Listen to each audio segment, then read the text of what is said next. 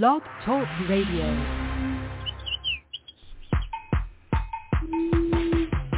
And now, shining the light of biblical truth, this is Truth Be Told Radio with your host, Melissa Canchola. Yeah, that's me, Melissa. And thank you for listening to Truth Be Told Radio. I'm going to start the lesson. This one is called The Nation of Islam. It's not like Islam as a religion. It's actually more like a cultic thing. And it's called The Nation of Islam. So listen to this. This is with Rodi Buckman.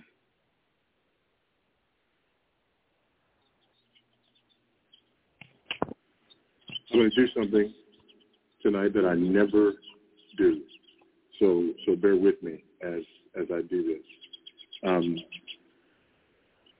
Let me explain to you first why I started studying and then writing on the Nation of Islam. When I was a seminary student, there were two events that really caused me to think very pointedly about the relationships between Christians of various ethnicities. It was one thing to see events in the culture at large that made me question whether or not there were certain ethnic tensions, so to speak. Some would say racial tensions. I don't say that because there's only one race. The idea that there are multiple races is not a biblical idea. There is but one race. There are multiple ethnicities, but there is one race, all derived from the one man, Adam. You could possibly argue that there are two races, the race of the first Adam and the race of the last Adam, who are redeemed. But beyond that, there are no racial distinctions between human beings as far as biblical Christianity is concerned. Okay. But there's much ethnic strife, and one would assume that within the body of Christ you wouldn't see that, especially among seminarians. Two things happened. One was the Rodney King trial. And I remember, that there were a lot of cameras in a lot of places on that day. And the news when the verdict came down, excuse me, not the Rodney King trial, but the O.J. trial. Two things, Rodney King and O.J. put together. News cameras when verdicts came down, and the distinction between the response of black people and white people on both of those things was just amazing. For one of those, I was in the sort of comment area, and I watched a group of seminarians have the exact same ethnic divergence in their response on verdict day that the rest of the culture at large did. White seminarians largely responding one way and black seminarians largely responding another. And I filed that away. Another event happened in 1995, and that was the Million Man March. Louis Farrakhan, leader of the Nation of Islam, called for a Million Man March. And a lot of people remember Million Man March, and that sounds familiar, the idea of Million Man March. It was on October the 16th. So 2 days ago was the 18th anniversary of the Million Man March. But the Nation of Islam is not celebrating the anniversary of the, quote, Million Man March. They're celebrating the anniversary of a holy day of atonement, because that's what the Million Man March was called, a day of atonement for black men. Why was this significant for me during that period of my life? Louis Farrakhan, the head of the Nation of Islam, came to Houston, and he had a press conference in Houston leading up to the Million Man March. There were half a dozen or so black pastors in the Houston area who were standing shoulder to shoulder with Louis Farrakhan promoting the Million Man March. Now remember, the Million Man March was a day of atonement. Among this half a dozen black pastors who were standing with Louis Farrakhan, two of them I was in seminary with at the time. and one was the moderator of the then Union Baptist Association in the Southern Baptist Convention. Now, I have some knowledge of the Nation of Islam, so I'm conflicted. This is a problem. Number one, I was bothered by the fact that these men were standing shoulder to shoulder with Louis Farrakhan, promoting an event that Farrakhan was calling a Day of Atonement, just straight blasphemy to the blood of Christ.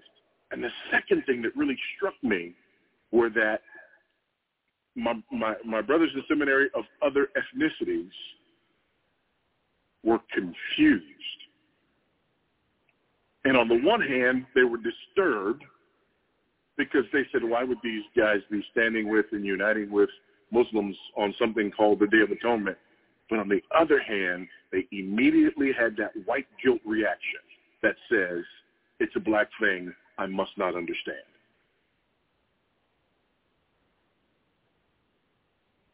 So the response was to not engage. Well, that sort of started me on a journey and on a quest to bring to light more information about the Nation of Islam, thinking, naive as I was, that if you just let people know what we're dealing with, then maybe we can make some headway in some of these issues. So that resulted in me turning my doctoral thesis in the direction of the Nation of Islam. The title of my doctoral thesis was A Critical Analysis of the History and Theology of the Nation of Islam with a View Toward an Effective Christian Response. It's boring. But since then, I've written a number of articles about it in more bite-sized pieces for other publications. And one of those I want to share with you tonight. I wrestled with how best to present this. I don't want you to think that I'm mocking the Nation of Islam.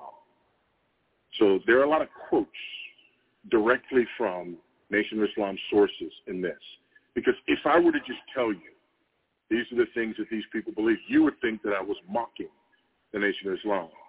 But I want you to keep this in mind. I want you to keep in mind that picture of half a dozen black pastors in Houston, Texas, standing shoulder to shoulder with Louis Farrakhan and other representatives of the Nation of Islam because they thought the Million Man March going to Washington for a national Day of Atonement for black men was a good idea for them and for their churches.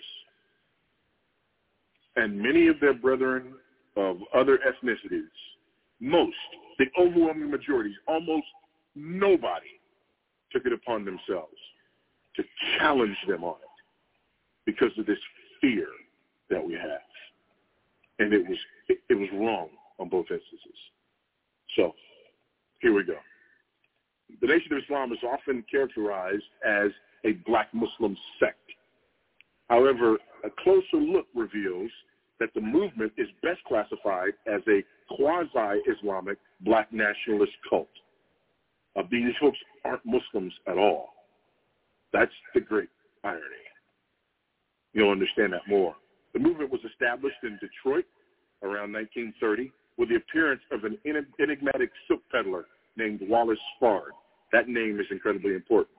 You may have heard of Fard Muhammad or Farad Muhammad. That's the individual Wallace Fard. He blended allegorical interpretations of biblical text, popular black nationalist rhetoric, strict legalistic morality, and Jehovah's Witness teaching to form the basis of what would become the Nation of Islam. You notice what's not present there? There's allegorical interpretation of biblical passages. And here's what you'll notice with the Nation of Islam and with Louis Farrakhan. If you hear Louis Farrakhan speak, he's almost always quoting the Bible, not the Quran. So there's these allegorical interpretations of biblical passages, popular black nationalist rhetoric. There were a lot of different black nationalist groups at the time. There was a big Back to Africa movement. There were other, black nationalist organizations at the time.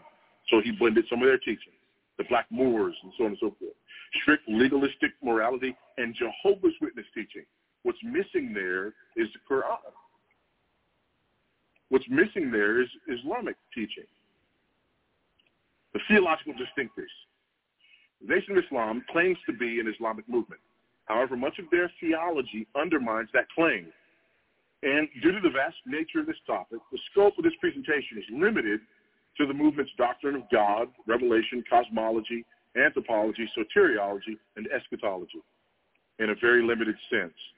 The reason for this delineation is threefold. One, these categories comprise much of the basis for Islamic theology. Second, these are areas where Christianity and Islam can be compared and contrasted with the Nation of Islam. So you can see the difference between them and Christians and between them and Muslims. And third, due to the reactionary nature of the movement, the Nation of Islam doesn't have a well-documented theology apart from these categories. It's not even well-documented in these categories. So let's look at it. First, the nature of God. And so it begins. Nature of Islam teaches that, quote, God is a man, and we just cannot make him other than a man, lest we make him an inferior one. For man's intelligence has no equal in other than man, end quote. Elijah Muhammad also argued that, quote, if he were a spirit and not a man, we would all be spirits and not human beings. Did you follow this? God has to be a man just like you and me. Not that the second person in the Trinity took on a human nature, as we would say. No such thing. But that God is actually a man just like you and me. He attributes all the qualities of a man, including marriage, sex, frailties, weaknesses, and mistakes. All of those are attributed to God. So when the Nation of Islam says Allah, they do not mean the same thing that Sunnis or Shia or others, they do not mean the same thing that Muslims mean when they say Allah. More specifically, NOI theology teaches that God is a black man, that he, the black man, created himself out of the blackness of space, took the color from the darkness from which he emerged. All that exists in the universe, according to this teaching, was created by black intellect. There's the other idea. Again, which is why this was so shocking to me. When you understand the nature of this movement and their understanding that the black man is divine. By the way, the other shoe drops. The white man is demonic. Because blackness in its purity represents pure deity. The further away you get from blackness, the closer you get to pure evil. So that white people are pure evil and black people are pure deity. Remember, 6 black pastors in Houston standing shoulder to shoulder with this movement for a Day of Atonement. How about the person of God? The fulcrum point in NOI theology is the belief that Allah revealed himself in the person of Wallace Fard in 1930. Remember, I told you that name was going to be important. Not just a guy. This was God. So when they say Allah, they're referring to this particular man, Wallace Fard. In Message to the Black Man in America, and this is Elijah Muhammad's sort of magnum opus, if you will, he states, I teach not the coming of God, but the presence of God in person. He continues, quote, Allah came to us from the holy city Mecca, Arabia, in 1930. He used the name Wallace D. Fard. He came alone. Today, if you get the newspaper that the Nation of Islam sells, in the back of it they have sections, what the Muslims want and what the Muslims believe. And they still state that Allah was the person, Wallace Fard. That Wallace Fard in 1930 was Allah. That was God. Again, these people are not talking about the same thing that Muslims are talking about. There's also the idea of the plurality of God. God's not the only God in Nation of Islam teaching. In fact, at the core of the Nation of Islam doctrine of God is the idea that while there is only one God at a time, no God lives forever. Hence, there must be a succession of supreme gods throughout the course of history. This is said to happen once every 25,000 years. They believe in these cycles of the earth, 25,000 years. The supreme God is the ruler of a divine council of 24 black scientists who govern the affairs of the world during each successive cycle. That council of 24 black scientists is going to be very important later on. Now, a critique of this, one of the things that they teach, if you remember, the idea of blackness is divine. The further away you get from blackness, you get toward pure evil. Well, one of these 24 scientists was a scientist by the name of Yaqub. And Yaqub went to perform some experiments on the island of Patmos. That sounds familiar to anybody? The island of Patmos, okay? So Yaqub is performing these experiments on the island of Patmos. And it's these experiments that he's performing that actually creates the white race. And the further he got away from blackness, the more evil these products of his experiment became, until he created the white man, which is the devil himself, okay? So that white people are demonic. Now, the Nation of Islam calls this practice grafting. And they say in no uncertain terms that the grafting process cannot be reversed. So once you move away from pure blackness and you get to individuals who are white, you get to someone who is purely demonic, and you can't go back from there. Why is this so significant? Well, remember they say Wallace Fard was God, that he was Allah?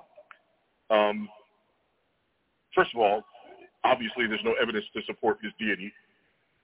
Secondly, there's his flawed humanity. For instance, he was a bootlegger.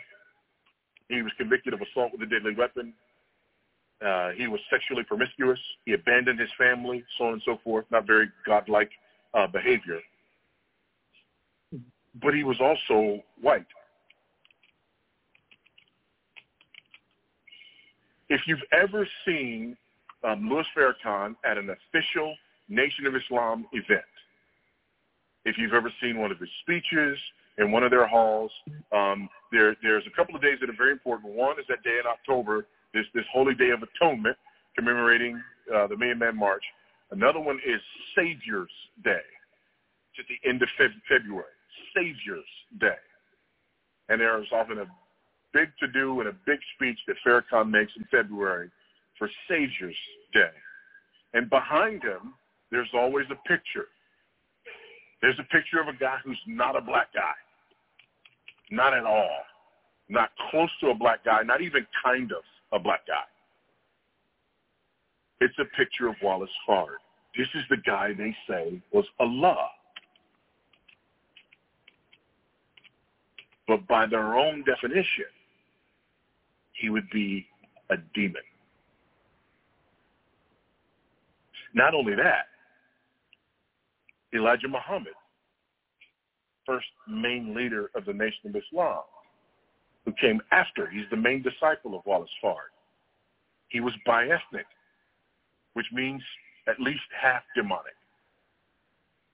Malcolm X, who became the most prominent teacher in the Nation of Islam before he converted to Islam.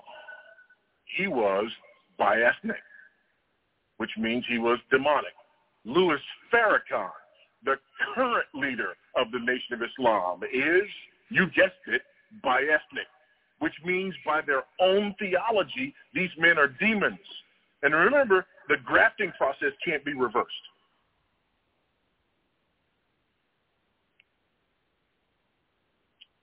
There's also the idea of polytheism in the Nation of Islam. The idea of these 24 scientists Again, island of Patmos, the number 24, these things are coming from Revelation. There's also the idea of pantheism in the Nation of Islam. Louis Farrakhan, in his book, A Torchlight for America, used this terminology reminiscent of the New Age movement in attributing deity to all mankind, in particular black people. In one instance, he states, one of the things that separates man from the beast is knowledge. Knowledge feeds the development of the human being so that the person can grow and develop into the divine and become one with the Creator.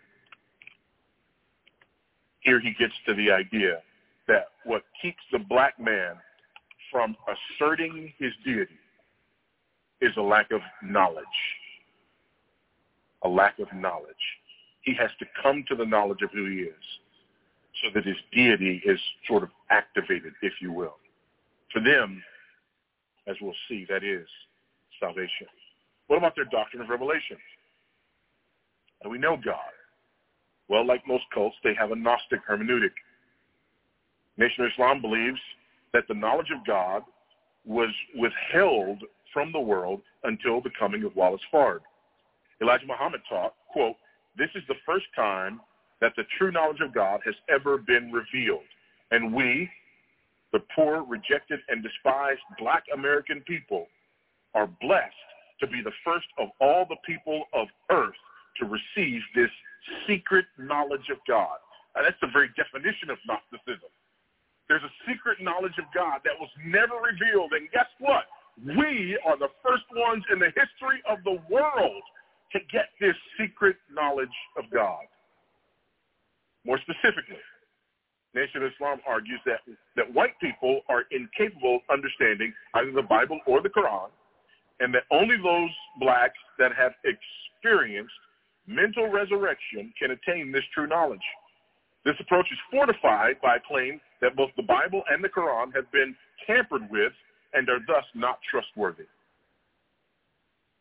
No Muslim would make this claim. So here we go. We have a secret knowledge of God that was withheld from the rest of the world until Wallace Fard came. This is Elijah Muhammad, who just happens to be Fard's disciple, and now his disciple who's currently there today. In order to understand this secret revealed knowledge, you can't get it from the Bible. Why? Because the Bible is not trustworthy. Why? Because white people touched it. You can't get it from the Quran. Why? Because Quran is not trustworthy. Why? Because white people touched it. So where do you get it? You can only get it from a black person who has been enlightened, received the knowledge from and of the Nation of Islam. Well, I don't believe you. Well, that's because you're trusting in tainted documents and you haven't accepted what it is that we teach. Do you see the circular reasoning there?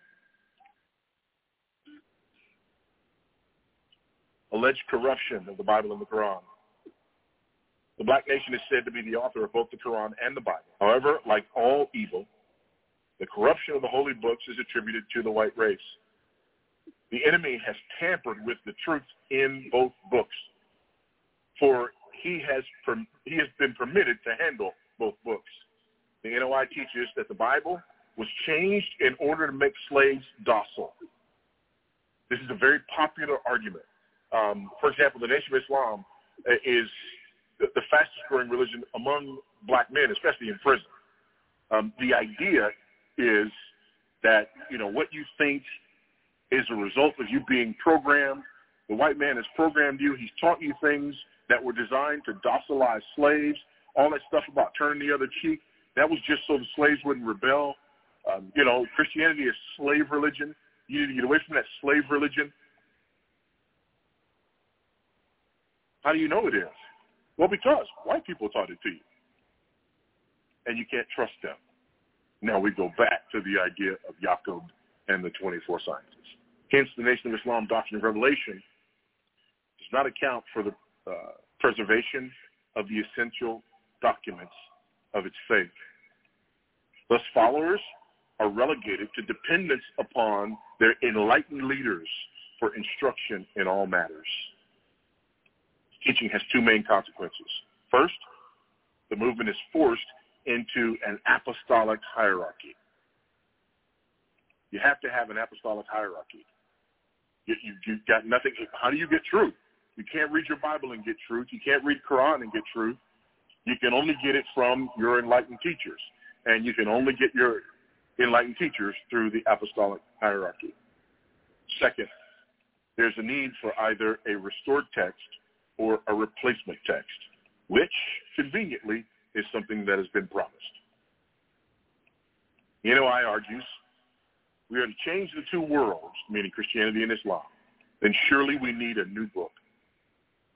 Elijah Muhammad went on to promise there is another book that none has been able to see or read, its contents coming soon from Allah, the last book. So they were waiting for a last book. Again, critique. Number one, circular reasoning. But here's number two. They're constantly using and referring to flawed texts. You listen to them and they're quoting the Bible. What's the Bible? It's a flawed text. You can't trust. On occasion, they'll quote from Quran. Oh, it's the Quran. The Quran is a flawed text. You can't trust it. But you can trust me. So whatever I say about these texts, you know that that's the truth. What about their cosmology? I won't spend much time on this. But the Nation of Islam cosmology, what they believe about the created world, is a mixture of science fiction and the misinterpretation of key texts in the Bible and the Quran. First, the movement offers a fascinating account of creation. Quote, in the beginning, there was blackness, a triple blackness of space, water, and divinity.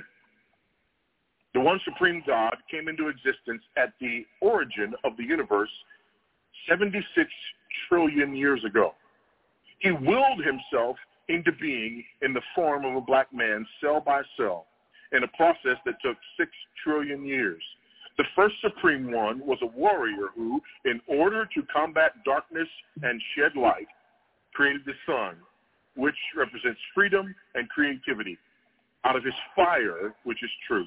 He imbued the planets with life and had them submit to the sun and called it the solar system. The story includes life on other planets, an explosion that separated the Earth and the Moon, and not just any kind of, this was an explosion of TNT. It was an explosion of TNT. It wasn't even a nuclear explosion. An explosion of TNT that separated the Earth and the Moon. The God of the world at that time was actually trying to destroy the world because of evil, obviously, of the white race, but he failed in destroying the world, and instead the explosion just separated a part of the Earth off that became the Moon.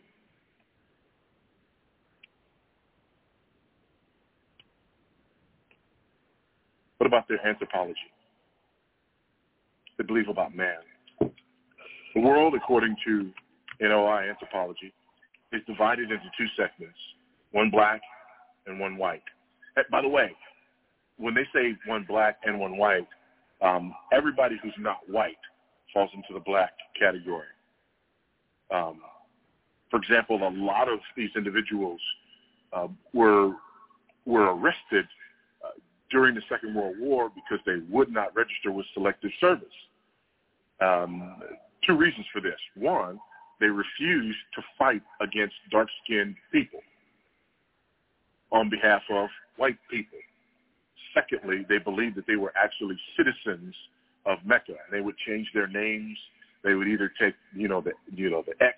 A lot of people would become so-and-so X, but they would change their names, arguing that the other names that they had were slave names. And they would take the X until they came up with some Islamic word that they would, then identify themselves with. So when they say black world, white world, it's not that they don't recognize other ethnicities. It's just that if you're not white, you're almost one of them, one of us. The black man is divine, while the white man is demonic. Again, a black scientist named Yaka created these white men in a process that happened 6,600 years ago. When he did it, he also gave a decree. The decree was that the white man would rule for 6,000 years, but then his end would come. Let me move ahead.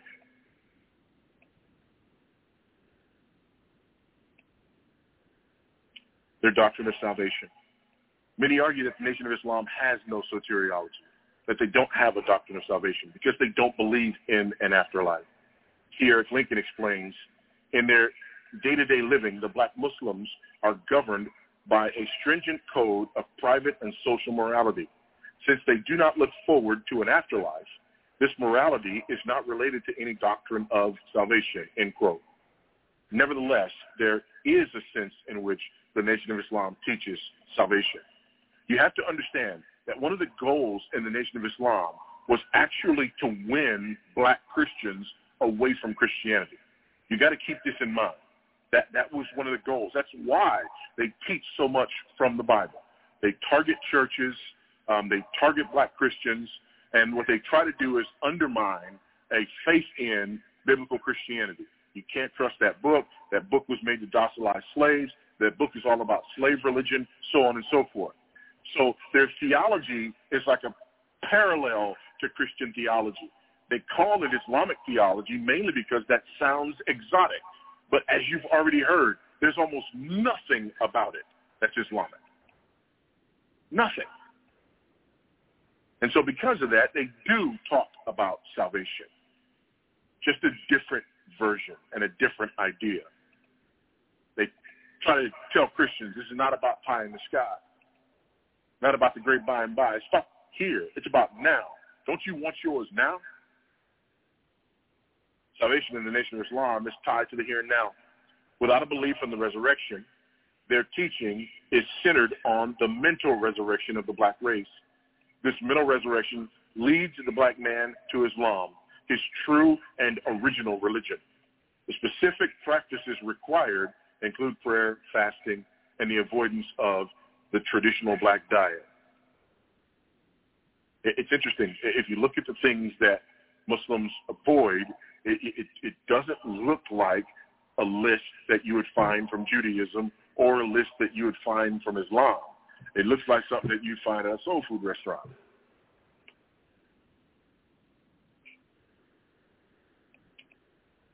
You know, our soteriology is summed up in Elijah Muhammad's statement, quote, regardless of our sins that we have committed in following and obeying our slave masters, Allah forgives it all today if we, the so-called Negroes, will turn to him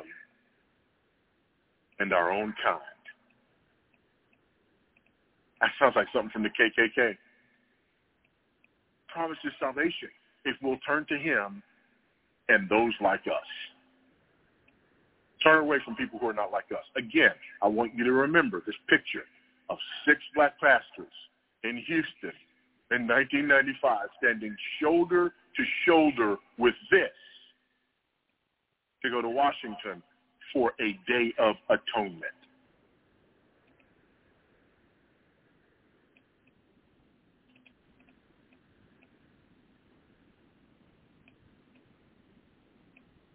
First, salvation in the Nation of Islam is for the black man only.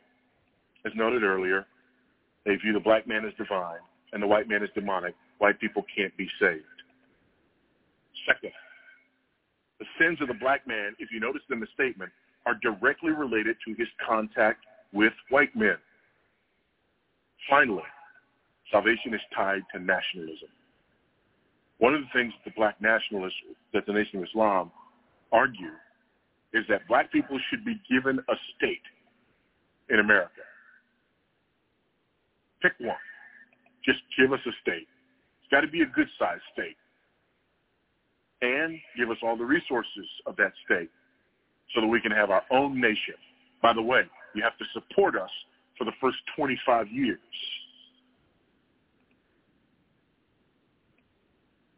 That's their idea of separation.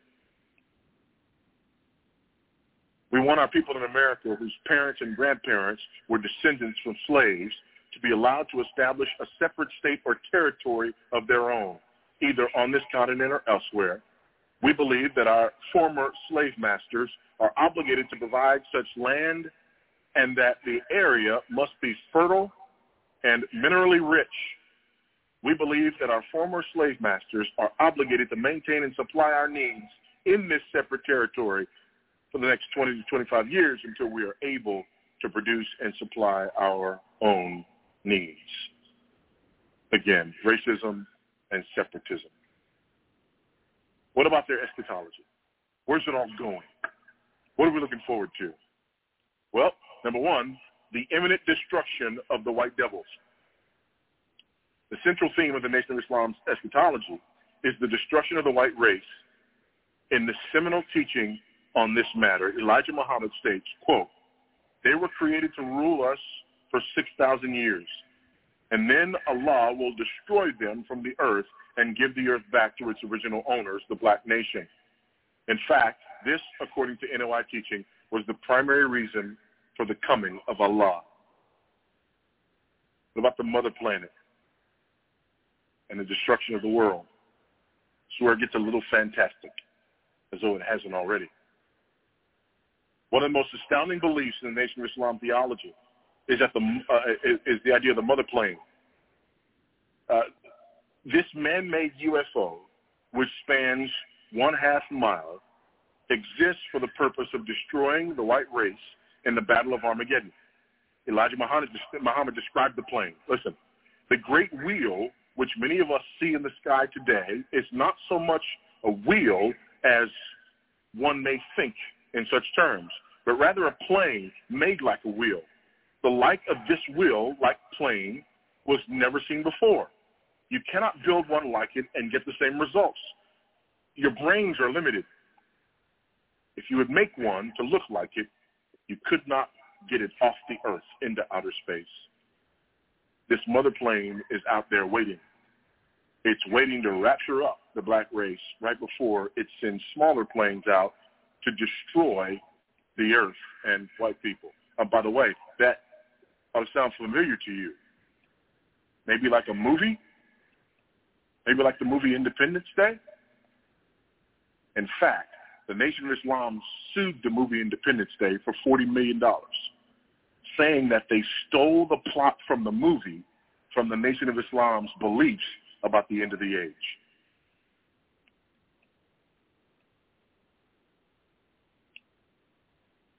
Prior to this worldwide destruction, black people will be given one final opportunity to escape. If they do, they'll spend 1,000 years on the mother plane until Earth is remade and the world begins again with the original man, the black man.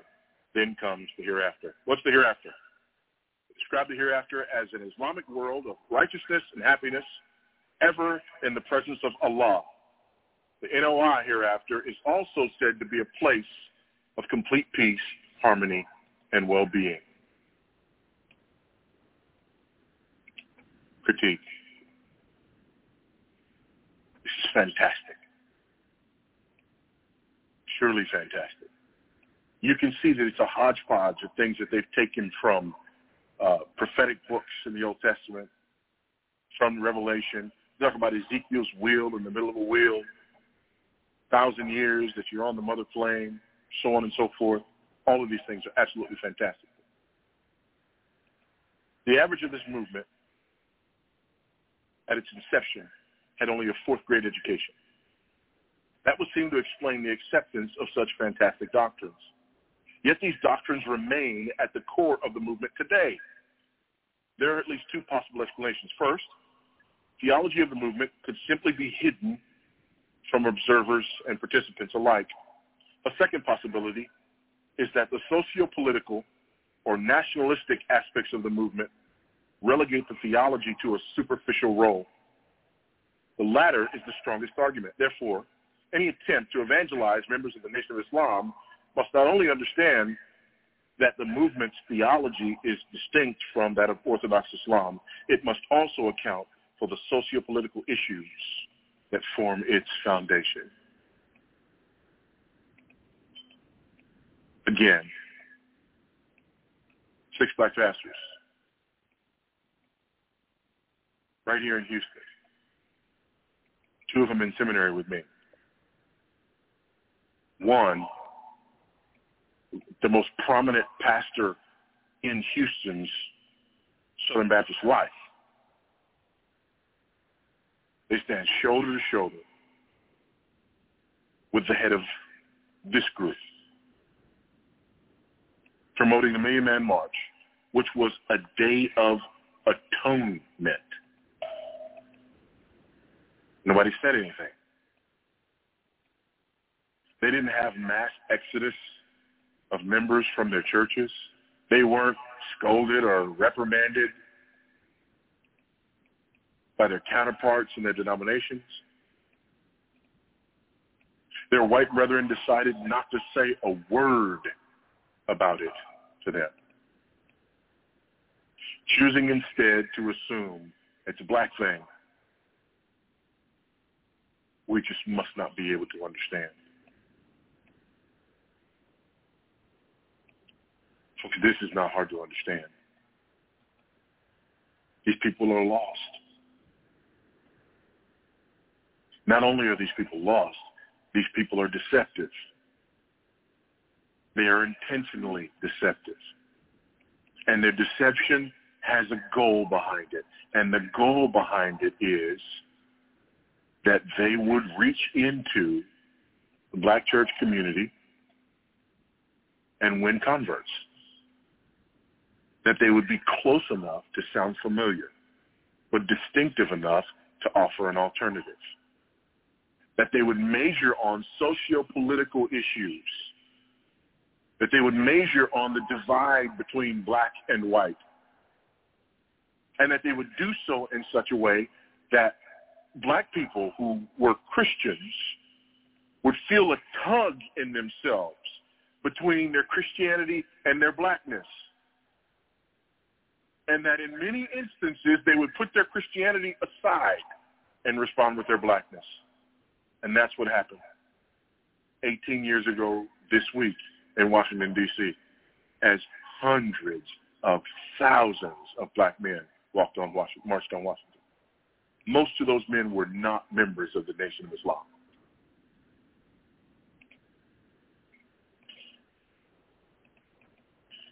So here's the question that we raise.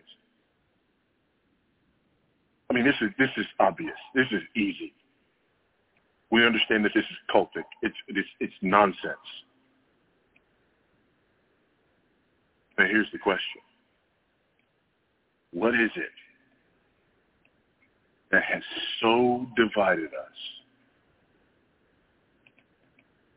that black Christians are willing to ignore this and align at times with the Nation of Islam, and white Christians are willing to ignore that response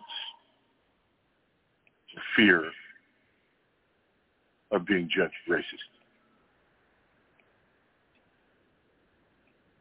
This is not a problem of theological distinction. This is a problem of sin and division in the camp. This is a problem of sin of Christians who happen to be black, who are willing to put their blackness before their savedness. This is a sin of Christians who happen to be white, who put their fear of being called racist above their desire to call for truth among those who claim to be fellow Christians. This is also about our ignorance. We've been played. These people put on garb that often looks sort of Muslim. They look more like Shriners most of the time, but again, they call themselves Muslims, and the name of it is the Nation of Islam, and so they're Islamic, and when they pray, they look like they're Islamic, and they greet each other with Assalamu alaikum, and that's Arabic sounding, and there's all this sort of stuff, and that's great. So they're this Islamic group, but I don't understand this particular Islamic sect. You know now that that's not what it is. We all know now that that's not what it is.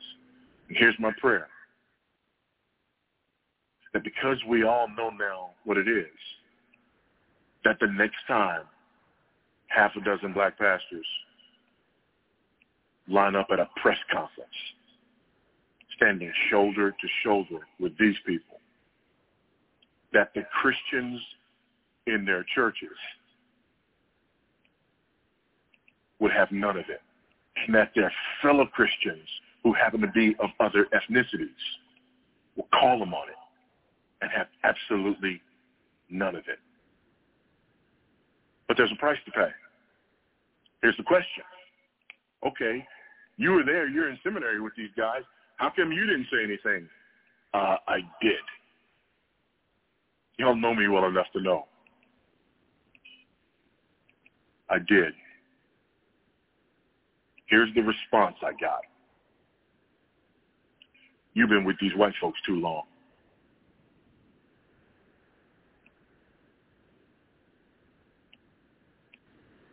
That's the response I got. You've been with these white folks too long.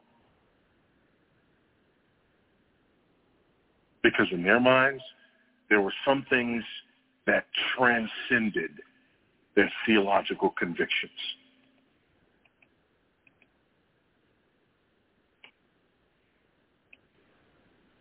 Chief among them, their ethnic heritage. God help us. For in Christ there is no Jew, no Greek, no slave, nor free, no male, no female, no black, no white. We're all one in Christ. And if we're all one in Christ, then we all have a very simple and unified answer to stuff that sounds like this. And that answer is, that dog won't hunt. It's a simple no. It's a direct no. It's a no that says people who are united with this need to be gospelized. It's a no that says people who have a willingness to compromise and be a part of this have some severe deficiencies in their understanding of what it means to be a Christian. Pastors who are willing to unite with these people on something called a Day of Atonement are blasphemers. And there's no other way to look at it. This is a movement that most people don't know much about. They go under the radar until a couple of times a year when they make certain pronouncements. But make no mistake about it. It's a movement to be reckoned with. My prayer for us is that we'd open our eyes to it, that we'd help others open their eyes to it, and that just as we've heard about dealing with Orthodox Islam, that we would press the claims of Christ and the gospel, because ultimately that's what these and all other people need. I'm going to take 5 minutes to answer questions, because I'm not going to be up here again to talk about this. And when we have our other Q&A, we're going to be talking about other stuff that Dr. White's teaching us on. Do you have a question or two about this before we go? The question is, did that book actually come yet? The answer is no. No, that book didn't actually come. Wallace Fard disappeared mysteriously in 1934. It's believed that he was assassinated, kind of like Malcolm X was assassinated by other members of the Nation of Islam. Again, Malcolm X becomes an Orthodox Muslim, and before too long, he's assassinated in a very brutal, very public assassination by a paramilitary group called the Fruit of Islam. They're the enforcers in the Nation of Islam. They're the ones who killed him. So no book came from Fard. There has been no book, and we're still stuck with the same thing. As far as a doctrinal statement, you can look them up online, NOI.org, and look up their beliefs. And you can do a search for what the Muslims believe and what the Muslims want. You can get a copy of their paper and look at the back of their paper and just read it and shake your head. But it's there. The doctrinal statements are there. Do these 6 pastors, do they still hold true to their responsibility to their brother or whatever? Yeah. See, this is not uncommon in quote-unquote black church circles. There's this affinity with the Nation of Islam, with Mr. Farrakhan, because he says things that from a purely socioeconomic perspective, you can hear him talk about things and about, men being responsible and, and taking care of your family and, not drinking and not, you hear that kind of stuff and you go, yeah, and things happen and he'll stand up and, and speak against them or whatever. So there's this sort of affinity, for him. And he's kind of a father figure in many parts of the black community. But that's because he's not talking about this stuff. And people just kind of ignore that stuff. So, yeah. Afterwards, you can go look up Freddie Haynes in Dallas. Freddie Haynes pastors a huge church in Dallas. Freddie Haynes had a sermon.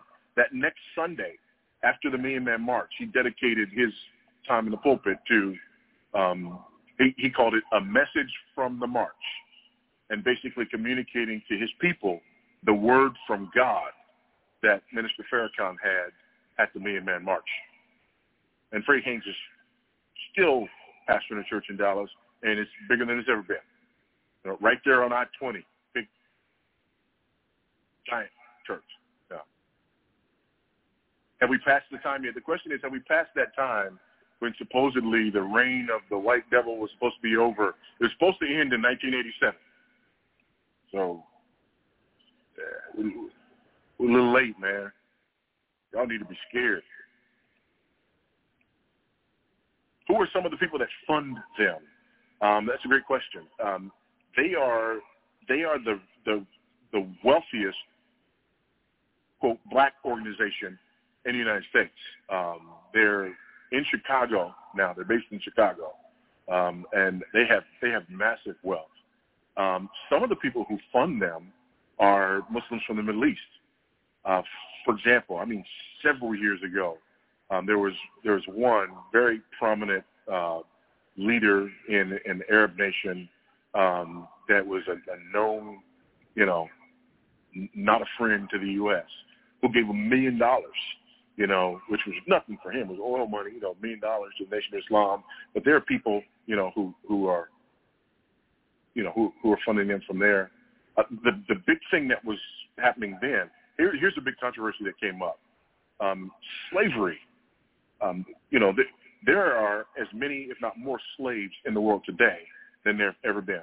Most of them in North Africa. Many of them, enslaved Christians in predominantly Islamic countries. Sudan and Mauritania, huge slave trade, forced slavery there. And there was a big article that came out about slavery and the slave trade. Folks went to the Nation of Islam saying, okay, if anybody is going to condemn this and speak on this and bring this to light, it would be Louis Farrakhan. Because of some of the folks who were lining his pocket, he said nothing. He couldn't. There are a lot of people who support him. Is there a connection between the call for reparation and the wanting to have a black state? What do you mean by the call for reparation? Oh, just kind of the general reparation movement? Yes and no. Not necessarily so. But the Nation of Islam has been calling for reparations for a long time. There are other people completely unrelated, who call for reparations, slavery and things of that. But no, they're not necessarily connected, and they're definitely not connected to the idea of statehood, having a separate state. Yeah. Two things. Does Nation of Islam go by other names? Oftentimes they're referred to as black Muslims. Generally, it's either Nation of Islam or black Muslims. The black Israelites would be a different group, but they would come kind of from the same stream.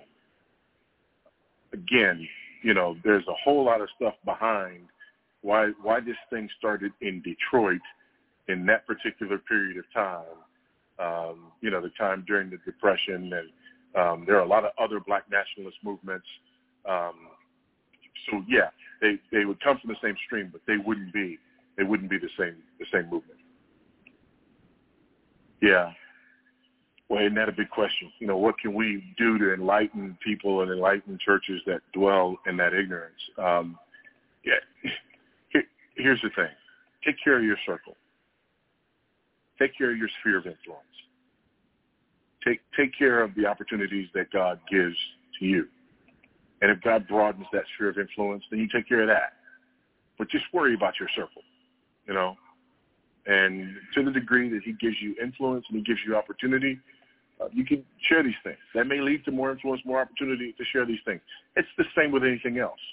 You worry about your circle that he's given you,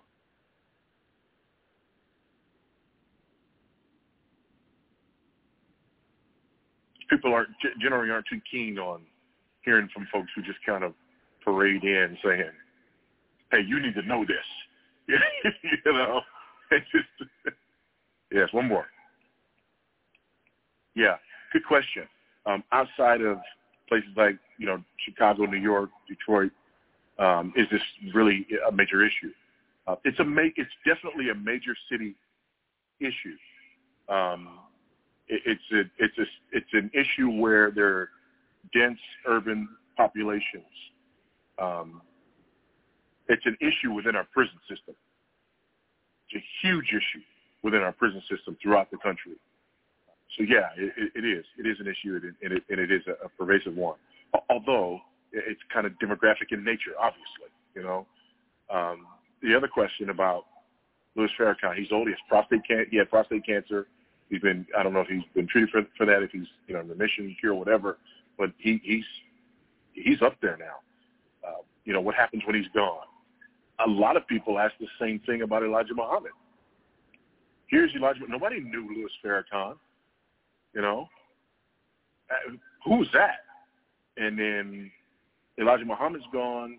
A son of his takes one group one way. Louis Farrakhan, who is head of the Fruit of Islam, goes in another direction. He becomes the guy. They've got a lot of resources, and organizations with a lot of resources tend to have somebody pick it up and move it on. And there are a lot of other groups out there that are very close and very similar. These ideas, the new Black Panther movement and things like that. The guy Cornel X here in Houston. He used to be, Nation of Islam guy. Now he's a new Black Panther, guy or whatever. There are tons of streams out there that are very much connected to this, and it's not going anywhere because it has a lot of traction with people, unfortunately. So I don't think that Louis Farrakhan's passing will mean the end of the Nation of Islam.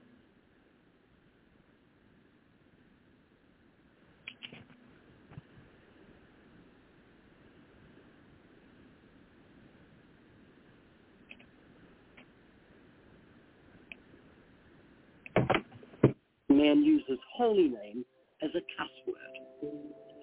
This is a very, very silly God, in my opinion. And of course, his entire era traces itself back to idolatry, something of which I was guilty. He's created his own version of God, which is a violation of the first of the 10 Commandments. The second area in which Dennis is mistaken is in regards to the nature of a good person.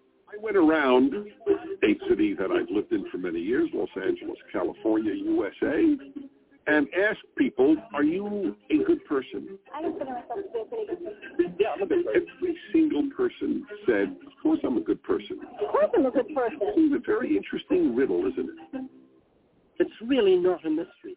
I've been asking that exact same question of thousands of people for more than 40 years. And it's true, as the Bible says, most men will proclaim everyone his own goodness. That happens because we judge ourselves by our own very low moral standard and because we're ignorant of God's requirement of moral perfection. The Bible puts it this way, for they being ignorant of God's righteousness, that's his holy standard, and going about to establish their own righteousness, that's their very low moral standard, have not submitted themselves unto the righteousness of God. Listen to what Jesus said. No one is good but one, that is God. And listen to the Hebrew scriptures, the Old Testament. The Lord looks down from heaven upon the children of men. There is none who does good, no, not one. Here's a video produced by Dennis called How to Be a Good Person, in which he says, to become a good person, you need a genuine desire to be one and actively take steps to achieve it. In other words, anyone can become a good person. So either God is lying and saying that there's none good, not one, or Dennis is lying and saying that you can become a good person. And we know that it's impossible for God to lie. But there's one more massive issue with this belief that I've yet to address. Watch how I respond to these people who think they're a good person, and then afterwards I'll address by far the biggest area in which Dennis is clearly wrong. Watch until the end. You won't want to miss it.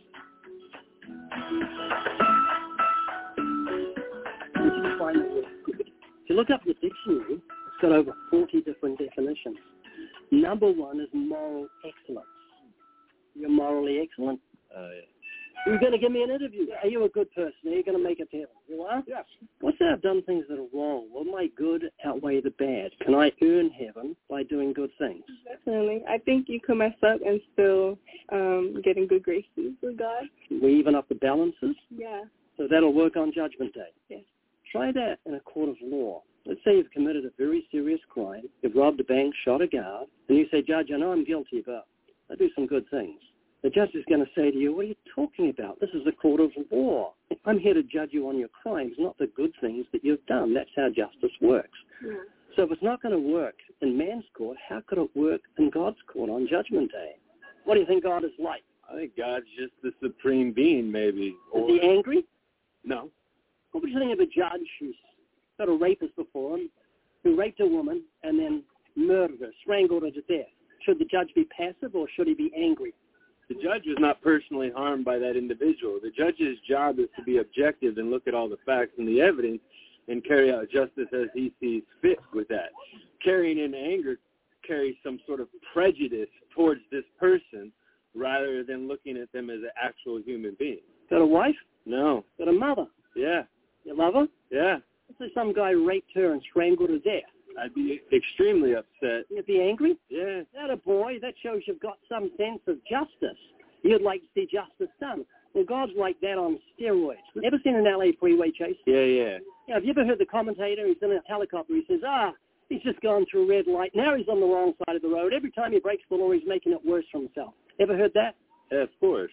That's what's happening with you and I. We do things that are morally wrong, and every time that happens, we're storing up God's wrath for the day of judgment. Do you think walking around and spreading the word that God's angry at everybody, because that really feels like what you're trying to do right now, is like an appropriate way to spread God's word? That's fantastic to be your belief, but I believe that God or the higher spirit comes from a place of love. Let me make this make sense to you by asking you a question. Do you think you morally are a good person? Yes. How many lies have you told in your life? Oh, as many as anybody. I used to sell cars. Have you stolen something? Yeah. Have you used God's name in vain? Probably. That's using God's holy name as a cuss word. Do you love your mum? Did you ever use her name as a cuss word? Substitute it for S-H-T? No. That'd be horribly dishonoring. Yeah. Because you respect your mum, but you don't respect the God that gave you a mother. You've taken his holy name and used it in place of a cuss word to express disgust. That's really serious. It's called blasphemy. You've done that too? Absolutely. Now, Jesus said, if you look at a woman and lust for her, you commit adultery with her in your heart. Have you ever looked at a woman with lust? No. When did you last look at pornography? When I was younger, like in middle school. Yeah. So you started young. That's lust. Oh, yeah. That's committing adultery in your heart. Sex before marriage. Yep. So, Cameron, not judging you. This is for you to judge yourself. You've told me you're a lying, thieving, blasphemous, fornicating, adulterer at heart, and you have to face God on Judgment Day. If he judges you by those 10 commandments, you're going to be innocent or guilty. By what you're saying, guilty. If you stand before God's law, that perfect law we've looked at, those 10 commandments, you're going to be innocent or guilty. I'm actually going to be more innocent than most. It's a relativist statement I just made, but there it is. Well, the Bible says we're all guilty, every single one of us. And it says all liars will have their part in the lake of fire. No thief, no blasphemer, no adulterer will inherit God's kingdom. So, Gilbert, you're in big trouble on Judgment Day. I would hope heaven, because, I don't think I've done anything that bad. But well, let me tell you how bad it is in God's eyes. Have you ever heard the Bible verse, the wages of sin is death? No. It's saying that God, you've heard it? It's saying that God is paying you in death for your sins. Like a judge looks at a criminal who's committed multiple murders, but he keeps saying, I'm a good person, Judge. I don't think I've done anything really bad. The judge says, I'm going to show you how serious this is. I'm giving you the death sentence. This is your wages. This is what's due to you. This is what you've earned. And lady, sin is so serious to a holy God, he's given you the death sentence. Your death will be evidence to you that God is deadly serious about sin. So I'm horrified at the thought of you ending up in hell because I love you. I don't want you to go to hell. So here's the big question. We're talking about God's love, and I said we'd come to it. What did God do for guilty sinners so we wouldn't have to go to hell? I don't know. You ladies heard of Jesus dying on the cross? Yeah, the sacrifice. The sacrifice. So how can that help you 2,000 years later? How can his sacrifice help you in your terrible dilemma? I would have to sacrifice some more of myself, I would say, in a way. No, you don't need to. He gave his son on the cross? Exactly right. And most people know that, but they don't know this. And Cameron, if you can get a grip of this, it's going to change everything for you. The 10 Commandments are called the moral law. You and I broke the law. Jesus paid the fine. That's what happened on that cross. That's why he said, it is finished just before he died. He was saying paid in full. If you're in court and you've got speeding fines, a judge will let you leave if someone pays those fines. He says, you're out of here, guilty though you are, someone's paid your fine, and it's legal to let you go. Well, God can take the death sentence off you in an instant because Jesus paid the fine in full on the cross. And all you have to do to find everlasting life is repent of your sins, that is, turn from them, and put your trust in Jesus. The Bible says that. Just trust in Jesus, like you trust a parachute. Trust in him. He's the rock of ages that was cleft for us. Hey, can you play Rock of Ages for me? Yeah.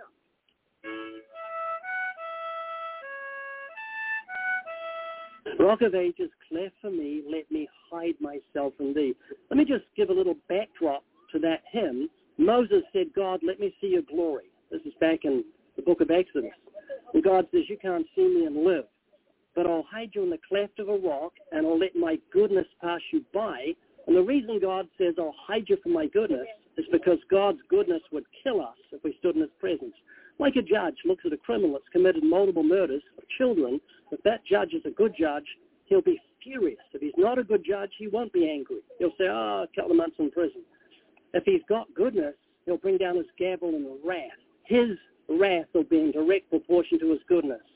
And God's goodness demands justice for you and I. And if we stood in his presence, he would kill us in an instant because of his goodness, his justice.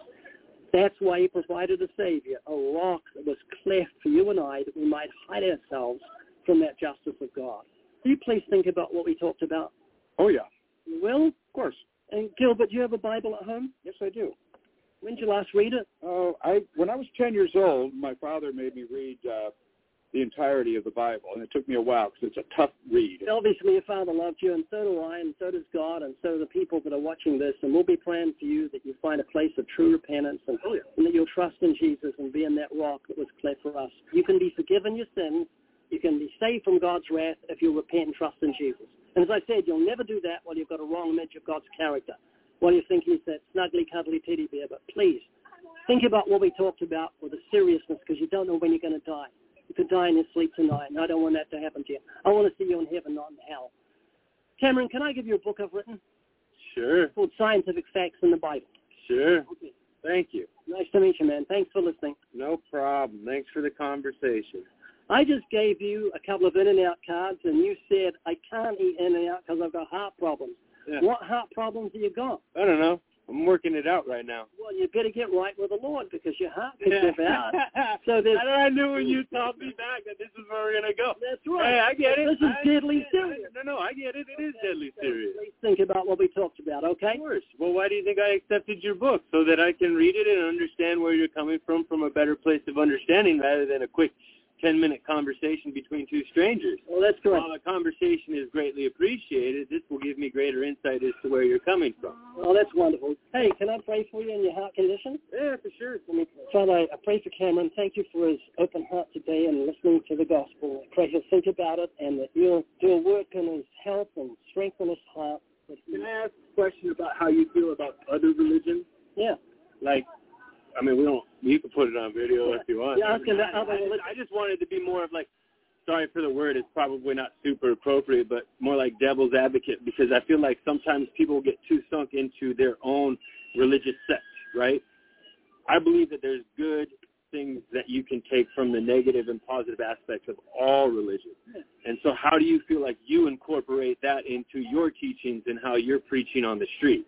Or are you solely based off of, I believe in Christianity, and that's the only place I'm coming from? Well, that's a great question. Let me try and answer it for you. If you study all the great religions, Hinduism, Buddhism, Islam, etc., you find they've got one thing in common. Yeah. They're all what's called works righteousness religions. They think they can earn eternal life by doing things. For Judaism, it is works. You earn salvation. Period. End of issue. When I had this discussion with 4 Christians just this past week, it's a long dinner. One of them was a pastor. And when I mentioned that we have to strive to be good and that God rewards the good and punishes the bad. So he said, well, what is the definition of good? Is it good enough?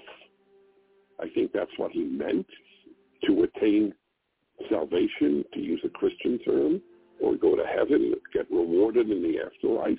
That's for God to determine. I don't claim that I know what is good enough.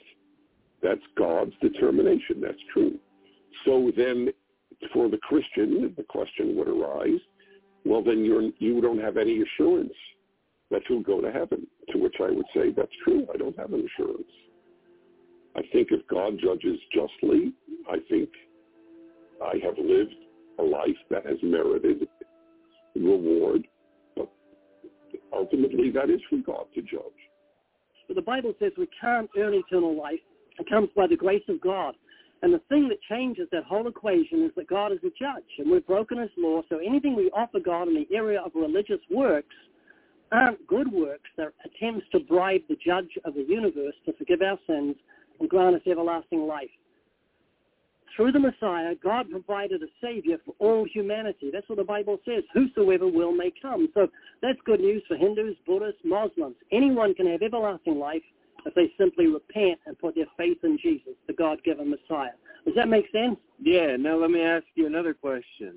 You see then how that by works a man is justified and not by faith alone. How does that make you feel? Saying that if you're genuinely saved, good works will issue from your faith. Faith without works is dead. There must be evidence. You know there is a battery in your flashlight because it shines. And Jesus said, let your light so shine among men that they may see your good works and glorify your Father which is in heaven. So if you're a Christian, you'll be rich in good works, and that'll be evidence of your faith. Make sense? Yeah. And God will give you a new heart with new desires, so you love righteousness instead of sin. Is this making sense? Yeah. Is it making sense to you? Yeah. You're going to think about what we talked about today? I am. I don't want to go to hell. I want to go to heaven. That's a very good reason. Jesus said, fear not him who has power to kill your body, and afterwards do no more, but fear him who has power to kill your body and destroy your soul in hell. He said, fear him, so be serious about that. So when are you going to repent and put your faith in Jesus? Right now. Say that again? Right now. Do you mean that? Yeah. You realize what you're doing? You're giving up the bad and you're saying, God, I've done things that are morally wrong. I need your mercy. Are you sorry for your sins? Yes. I'm sorry for my sins. Of course I am. And there's one other thing to bring into the equation. You don't know when you're going to die. You could die tonight in your sleep. 150,000 people die every 24 hours. So this is deadly serious. And then examine my motive. Why am I talking to you so earnestly? It's because I know this to be true, and I really do care about you. Would you ladies be embarrassed if I prayed for you? No. Okay, let's bow and pray. Father, I pray for these 2 young ladies that this day they'll see the seriousness of their sins and find a place of genuine sorrow. They'll understand the cross, that you extended your love, expressed your love by Jesus dying on the cross for us. And this day May they turn from sin and trust in him and pass from death to life. In Jesus' name we pray. Amen. Do you have a Bible at home? I do, actually. I do. I'm going to give you a Gospel of John, which is the fourth book of the New Testament.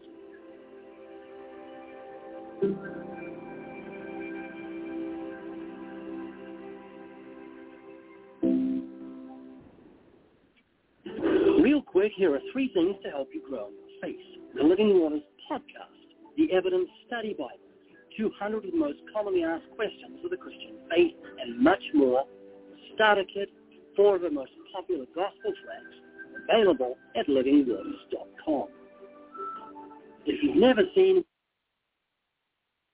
you do not have in the sacrifice of Christ a finished work that accomplishes what Father, Son, and Spirit intended in eternity past, then you cannot have any certainty as to the results. You cannot have any certainty as to the righteousness that is imputed, availing before the Father, because you don't have the intercessory work, because that's not a finished work either. Rome, in its worship, has Jesus up on a cross everywhere. And yet what his word says he accomplished on that cross is not proclaimed from the pulpit of the Roman Catholic Church, because they don't have a finished work. By turning it into something that is represented, not a new sacrifice, but an unbloody representation of the one sacrifice that does not perfect anyone for whom it is made. Why is it that I can ask a Roman Catholic priest, Peter Stravinsky, who is the blessed man of Romans 4? And he's like, well, I hope to be. And that's the best they can do. That's the issue.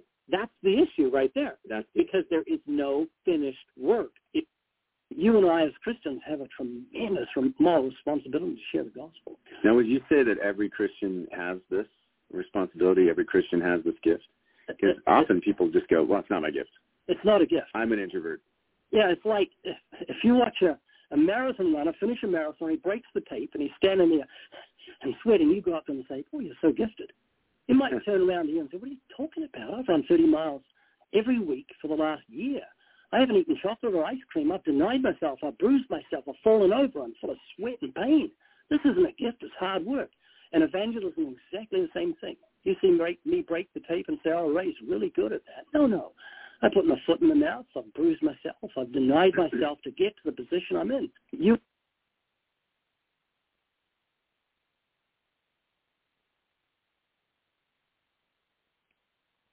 Technologically savvy Noah? This is Ken Ham, inviting you to visit our life-size Noah's Ark at the Ark Encounter. When we were constructing our 510-foot-long Noah's Ark, we were mocked by secularists. They claim we shouldn't be using technology to build the Ark since Noah didn't. Or did he? Actually, we don't know what kind of technology Noah had, because his world was completely destroyed in the global flood. But we do know that Adam's descendants were intelligent people, made in God's image, just like us. There's no reason to believe they didn't have amazing technologies. In fact, the Bible tells us that just a few generations after Adam, people were working with bronze and iron and building cities. Imagine what else they could have done. Plan your visit to our popular full-size Noah's Ark at the Ark Encounter in northern Kentucky when you go to AnswersRadio.com. AnswersRadio.com.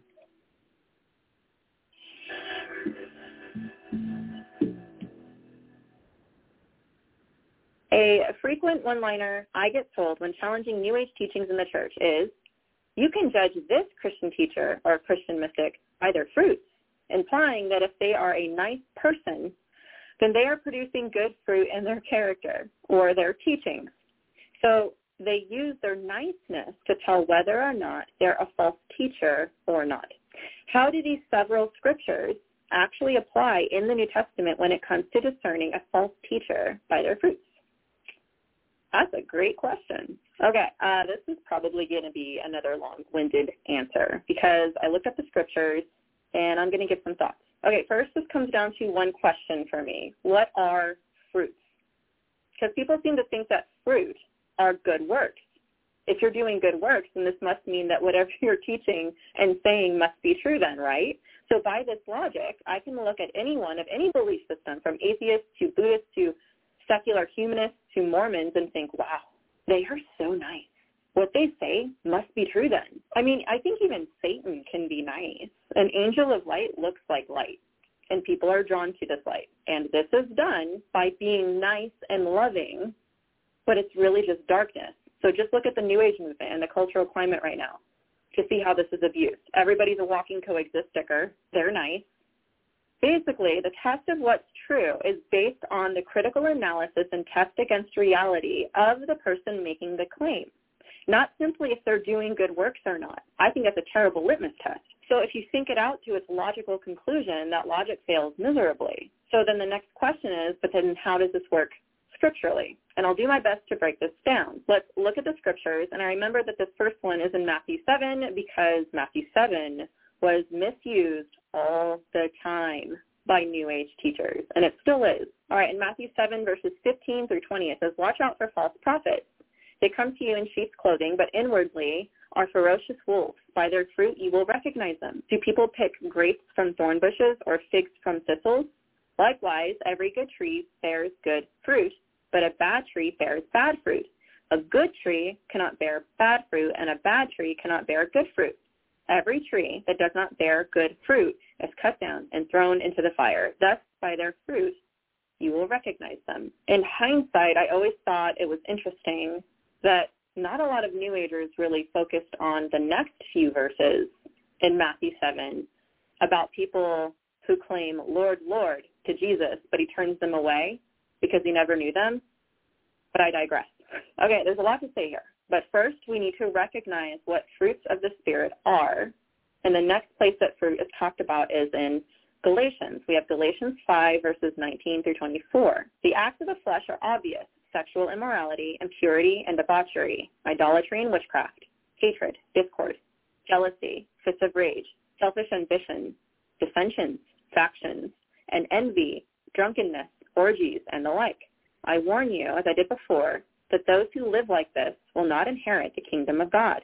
But the fruit of the Spirit is love, joy, peace, forbearance, kindness, goodness, faithfulness, gentleness, and self-control.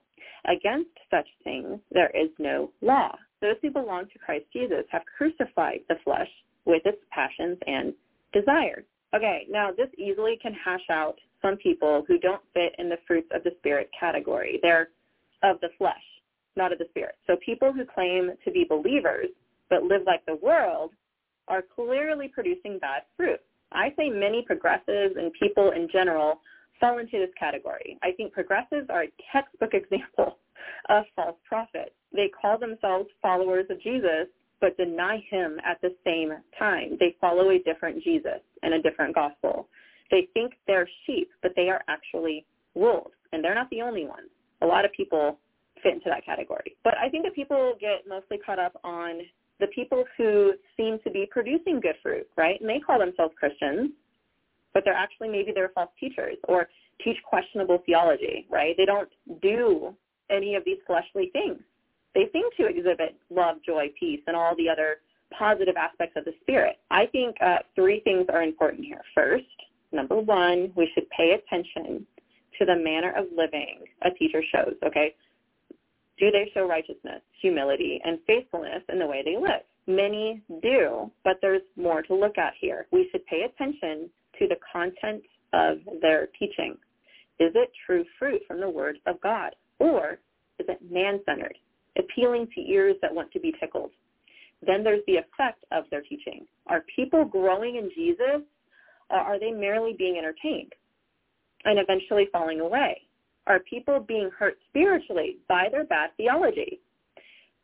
Time is the best tattletale. I think that a lot of people might be too quick to judge on what they would consider good fruit. It's the rule of wait. I think that's part of what Jesus is saying about the tree. You got to wait to see sometimes. Also, it says a lot about a person when they're defending a teacher by their acts of kindness rather than comparing their teaching to the Bible. People tend to idolize certain pastors or teachers, especially NAR-associated teachers, and take what they say at face value because they seem to have the red phone to God. They think, well, they're so nice and they love everyone. They do so many good deeds. They are excellent role models. Surely what they say is true. And whenever you claim to be a prophet or apostle of God, there seems to be an element of not questioning their authority. Don't touch thy anointed, right? This is very strange to me because someone could be just a total jerk and still say something true. The overall point is that we follow truth, not people. So if someone is just a total jerk, right, and they come up to you and they say 3 times 6 is 18, and then they kick you in the shin and then leave, you're not going to think, wow, nothing he said was true. Then think the opposite. And then someone with a coexist sticker on their forehead and a love is love t-shirt walks up to you and says that you are a bright light, hands you a $100 bill and gives you a hug, and then says 3 times 6 equals potato. Oh, and also, men are women. Your job is to follow truth, not the person in both of these instances. So both of these scriptures in Matthew and Galatians, right, have to be interpreted in light of other scripture. So watch out for false prophets. Well, what is a false prophet? What does that look like? Right? We're going to have to go in other parts of scripture and have that inform our understanding of what a false prophet is. And the fruit that I see that he's talking about has a lot to do with their teachings, not just the fact that they're nice. I think that there's fruit of the Spirit that we have, which kind of flows into Galatians 5. It's talking about fleshes versus what the Spirit is. And the other thing to notice that's very interesting in Galatians 5 is that he says that against such things there is no law. Well, what law is he talking about, right? The law of God is written on our hearts. So if you have these fruits of the Spirit, you're having the Holy Spirit dwell in you. Romans 8 talks about this. It's impossible to please God without the Spirit dwelling inside of you. So hopefully this helps. Hopefully I was able to shed some light on the scriptures to help it make a little bit more sense to you.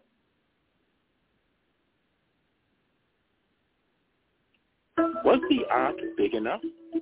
This is Ken Ham, and our popular 510-foot-long ark is located in northern Kentucky. Have you ever wondered how Noah fit all the animals on the ark? Well, Noah didn't need all the species we have today. He needed only 2 of every kind of land-dwelling, air-breathing animal. Kind is a broader term than species, usually at about the family level of classification.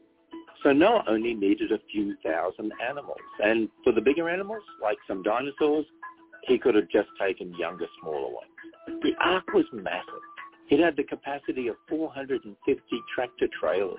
That's more than enough room to fit the few thousand animals and the supplies Noah needed on the ark. Come and see our reconstruction of Noah's Ark for yourself. Plan your visit to Northern Kentucky at the website of AnswersRadio.com. AnswersRadio.com. Get social with Truth Be Told Radio.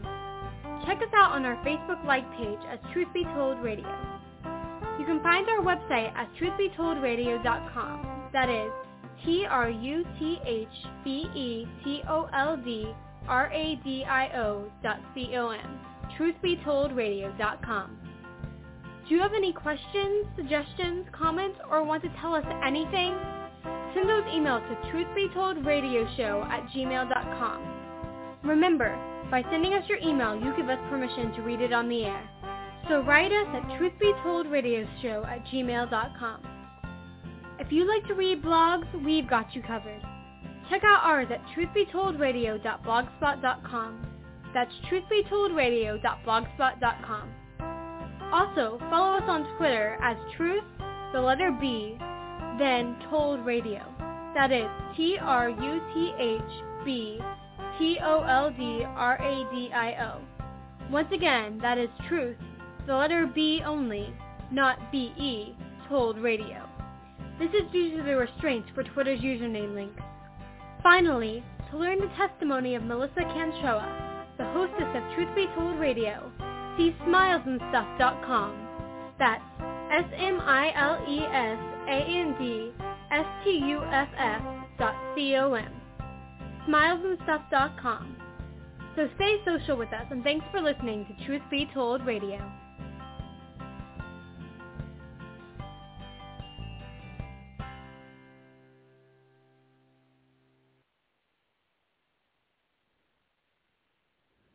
How did Noah care for the animals? This is Ken Ham, editor of the powerful book on Noah's Flood, A Flood of Evidence.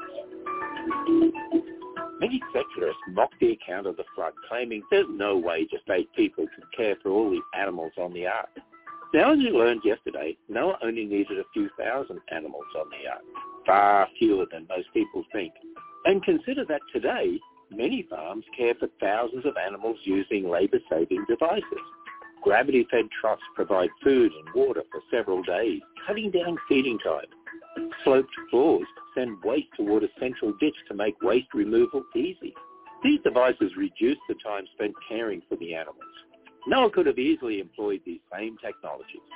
There's so much more to learn about the account of the Ark and the flood, as well as our full-size reproduction of Noah's Ark. Learn more at AnswersRadio.com. 1 Timothy 2:11 says, let a woman learn quietly with all submissiveness. So according to the Bible, a woman is supposed to sit in church and be quiet, right? She's supposed to keep her mouth shut and leave the talking to the men. Yeah, good luck with that, honey. I love you, sweetie. All right, so that's not the meaning of that verse. Rather, it goes with the full instruction that follows. I do not permit a woman to teach or exercise authority over a man. Rather, she is to remain quiet. The context here is church leadership, which continues on into chapter 3. Basically, a woman can't be a pastor or an elder in a church. That's no less controversial, but it's what the Bible says, and this instruction is universal to all people in all cultures at all times. It's not exclusive to the time period in which the Apostle Paul was writing this. How do we know that? Because Paul, exercising his authority as an apostle, goes all the way back to Adam and Eve with his explanation. For Adam was formed first, then Eve. And Adam was not deceived, but the woman was deceived and became a transgressor. So because Adam was formed first, and because Eve was deceived by the serpent, a woman is prohibited from being an authority in the church. She can teach children, and she can teach other women, and she can lead others to Christ. Priscilla did that for Apollos along with her husband Aquila, but she can't be a pastor. Any church that appoints a woman as a pastor would be in biblical disobedience. There are other ways a woman can find godly fulfillment that a man cannot, but the authority in the church is commanded for men to step up and lead. Was that a good explanation, love? Yes, very good, sweetheart. Oh, thanks. And that's when we understand the text.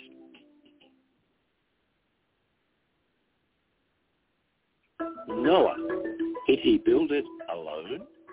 This is Ken Ham, author of the kids' rhyming book about the flood, N is for Noah. When we built our life-size ark in northern Kentucky, it involved hundreds of people. So many people wonder how Noah could have done such a big project with just his 3 sons. Now, Noah wasn't under the same time frame as we were. He had a lot more time. And he didn't have to build it to withstand years of wear and tear or to meet specific construction and fire codes. And he didn't have to fill it with high-quality exhibits. So he had it a bit easier. But all that aside, Scripture doesn't tell us that he did or had to do it alone. Noah probably hired others to help him with the project, and he used the opportunity to warn them of the coming flood.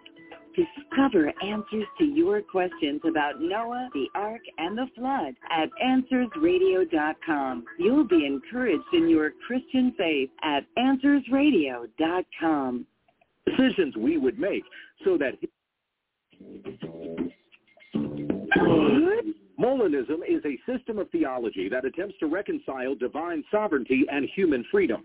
It was devised by Luis de Molina, a 16th century Jesuit priest, who said that prior to creating the world, God knew what we would do in any given circumstance. God created those circumstances and put people in them, knowing the decisions we would make, so that his purposes are ultimately achieved through our free will actions. Molinist William Lane Craig wrote the following: by his middle knowledge, God knows all the various possible worlds which he could create and what every free creature would do in all the various circumstances of those possible worlds. For example, God knew that Peter, if he were to exist and be placed in certain circumstances, would deny Christ 3 times. So God created that world. Well, that sounds strange, doesn't it? In Craig's example, the only decision Peter can make is the one God knew Peter would make in the circumstances he put Peter in. In the Molinist universe, Peter does not have free will, and neither does God, for he cannot do what we won't do. God's will is determined by our will, even before we come into existence. That is just absurd. Acts 15:18 says, known to God from eternity are all his works. And Acts 17:25 says, God is not served by human hands as though he needed anything. Molinism is a false doctrine named after the heretic who came up with it because he hated the doctrine of God's sovereign decree. The Bible says God knows the future because he has determined it. Isaiah 46:10 says that God has declared the end from the beginning, and from ancient times things not yet done, saying, my counsel shall stand, and I will accomplish all my purpose, when we understand the text.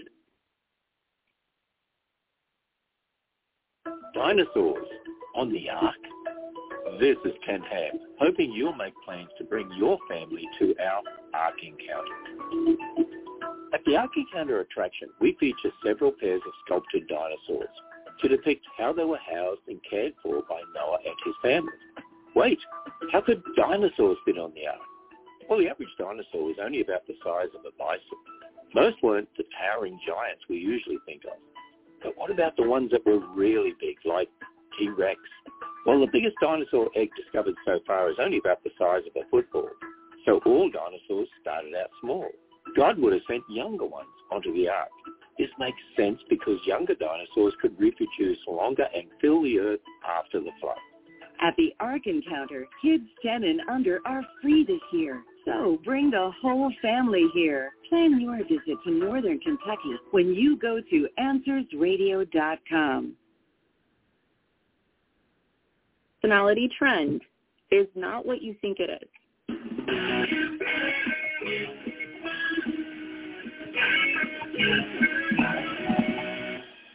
First, I think it's really important to define what the Enneagram actually is. The word Enneagram, the first part of it, Ennea, comes from the Greek word for 9. Gramma, the second part of the word, translates to something written. This image is drawn as a circle with 9 points which are connected with lines. Each number is associated with a type of personality, but this isn't what a lot of Christians think that it is. To the New Age teachers, they see the Enneagram as a sacred tool, and each type is actually a path to God, your inner divinity. It's an occultic tool. So when people see the personality types, what they're actually seeing are what's intended to be paths to enlightenment. Each number on the Enneagram sets you on a path to enlightenment, to your inner self, your inner divinity, your true self. The encompassing point and idea is that when people do things that are bad or wrong or act a certain way, they do it because they're acting in their false self. So the Enneagram was supposed to be a tool that helps people find who they actually truly are in their enlightened true self. Now, if you have connected the dots, you have seen how this has absolutely exploded in Christianity in the last few years. There's a lot of people, prominent people, pastors, teachers that have talked about and promoted the Enneagram. I'm willing to say and guess that they just simply don't understand the origins of the Enneagram. But that's why I'm making this video. I think as human beings, as people, we get kind of bored, don't we? Like we want something new, we want something exciting. And most Christians, when they look at the Bible, it's not trendy, and sometimes they don't understand it. So what they do and what they look for is some sort of cultural fulfillment, something new that will help them to become better. It's been said that perhaps Christians have gotten bored with what the Bible has to offer. So what they've done is they go and they find a deeper, more thoughtful structure like the Enneagram appealing.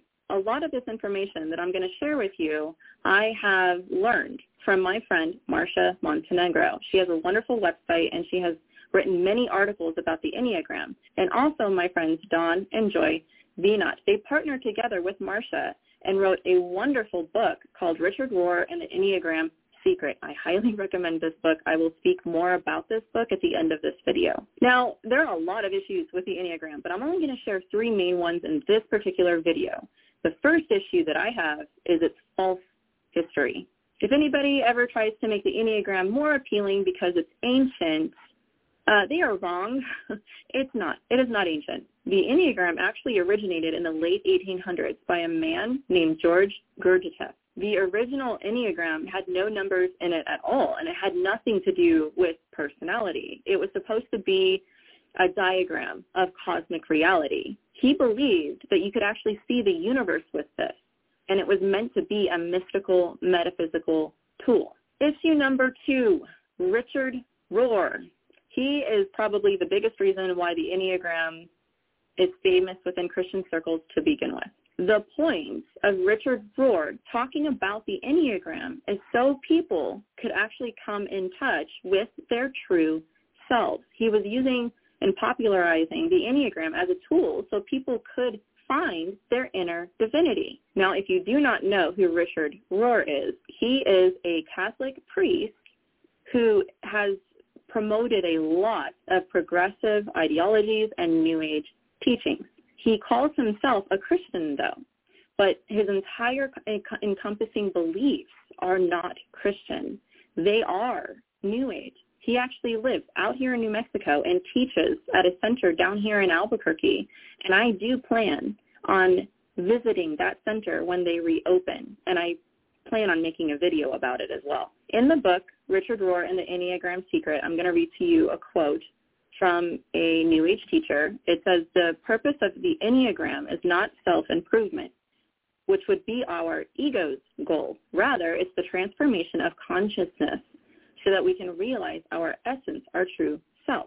So according to the teachers of the Enneagram and of the New Age that use this as a tool, the whole premise and point is to find that purpose within yourselves, not Scripture. Once again, we find something from the occult, from the New Age, that is being Christianized and promoted as being Christian. Now, let me explain to you the core of this problem. Number 3, the core issue. Okay, now some of you might at this point be saying, so what? Melissa, big deal. Who cares if it has a background? It's helped me. It's helped other people. Well, let me tell you what I believe the core issue is of the Enneagram. When you are a Christian, okay, or you call yourself a Christian, you are holding yourself to a different standard, and that is the biblical standard. It's the standard that Jesus puts on you. So if you're calling this a Christian tool, you need to understand why it's not.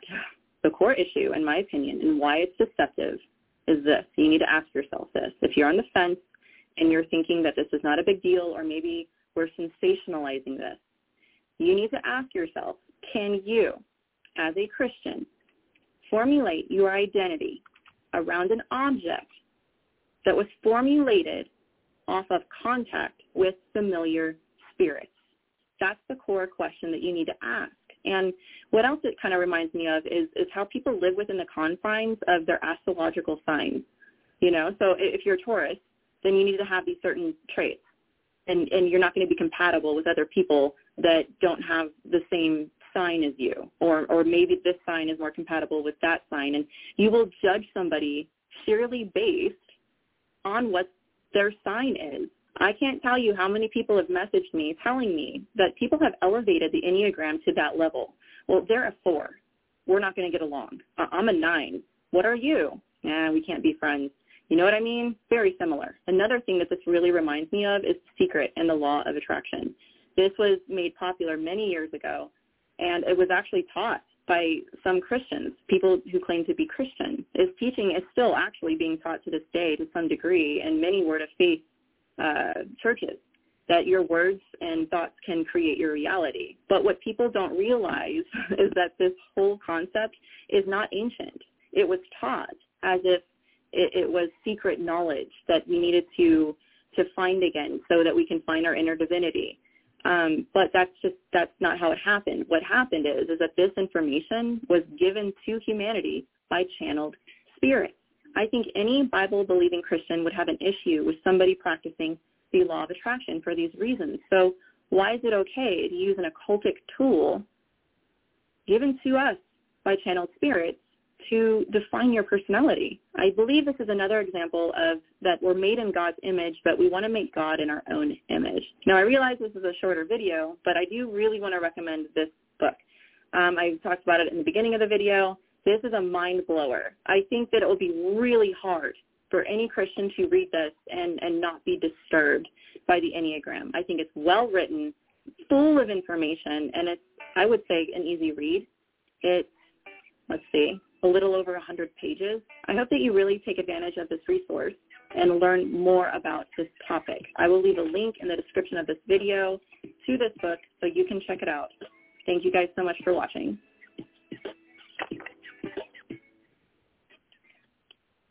That's from Melissa Doherty video. The number one reason I believe the Enneagram is deceptive. And the book she's talking about is Richard. It is not that one. Let's see. Well, check that out video and show you can see what the name of the book is. Sorry about that. And what I'm gonna do now is play this for you. This is When We Understand a Text.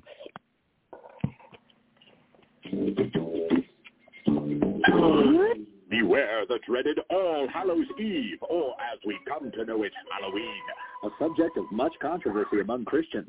Some participate with costumes and trick-or-treating like anyone else. Others try to redeem the holiday by calling it a fall festival or doing a trunk-or-treat. Some do Reformation Day parties, since October 31st is the anniversary of the Protestant Reformation. Personally, I like that one. Then there are those who choose to abstain entirely, shutting off the lights and locking everything down until the zombie apocalypse is over. Is there anything evil about dressing like Batman or Batgirl and going door-to-door asking for candy?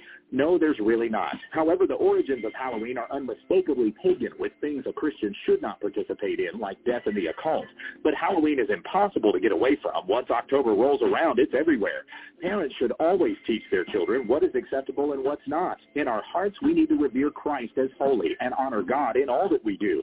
It's hard to deny door-to-door visitors make for a great opportunity to hand out tracts and share the gospel. As for whether or not to go trick-or-treating, the Christian is free to make that decision on their own. But don't quarrel over opinions. One person thinks of a day one way while another thinks all days alike. Don't pass judgment on the one who abstains or on the one who eats Halloween candy. Know the origins of Halloween and study Romans 14 to help you come to an informed and biblical decision. In the process, avoid guilting others into why they should or should not participate. Everyone is to be fully convinced in their own mind when we understand the text. I have for years gave out gospel tracts. If you want to get some good gospel tracts, you go to livingwaters.com, livingwaters.com. They have a special Halloween pack that you could get. I think it's about $25, but it gives some tracts, including there's the one called Curved Illusion. And you can also check out TrackPlanet.com, TrackPlanet, and get Halloween gospel tracks and other tracks. Well, that's all I got for Truth Be Told Radio. Bye for now.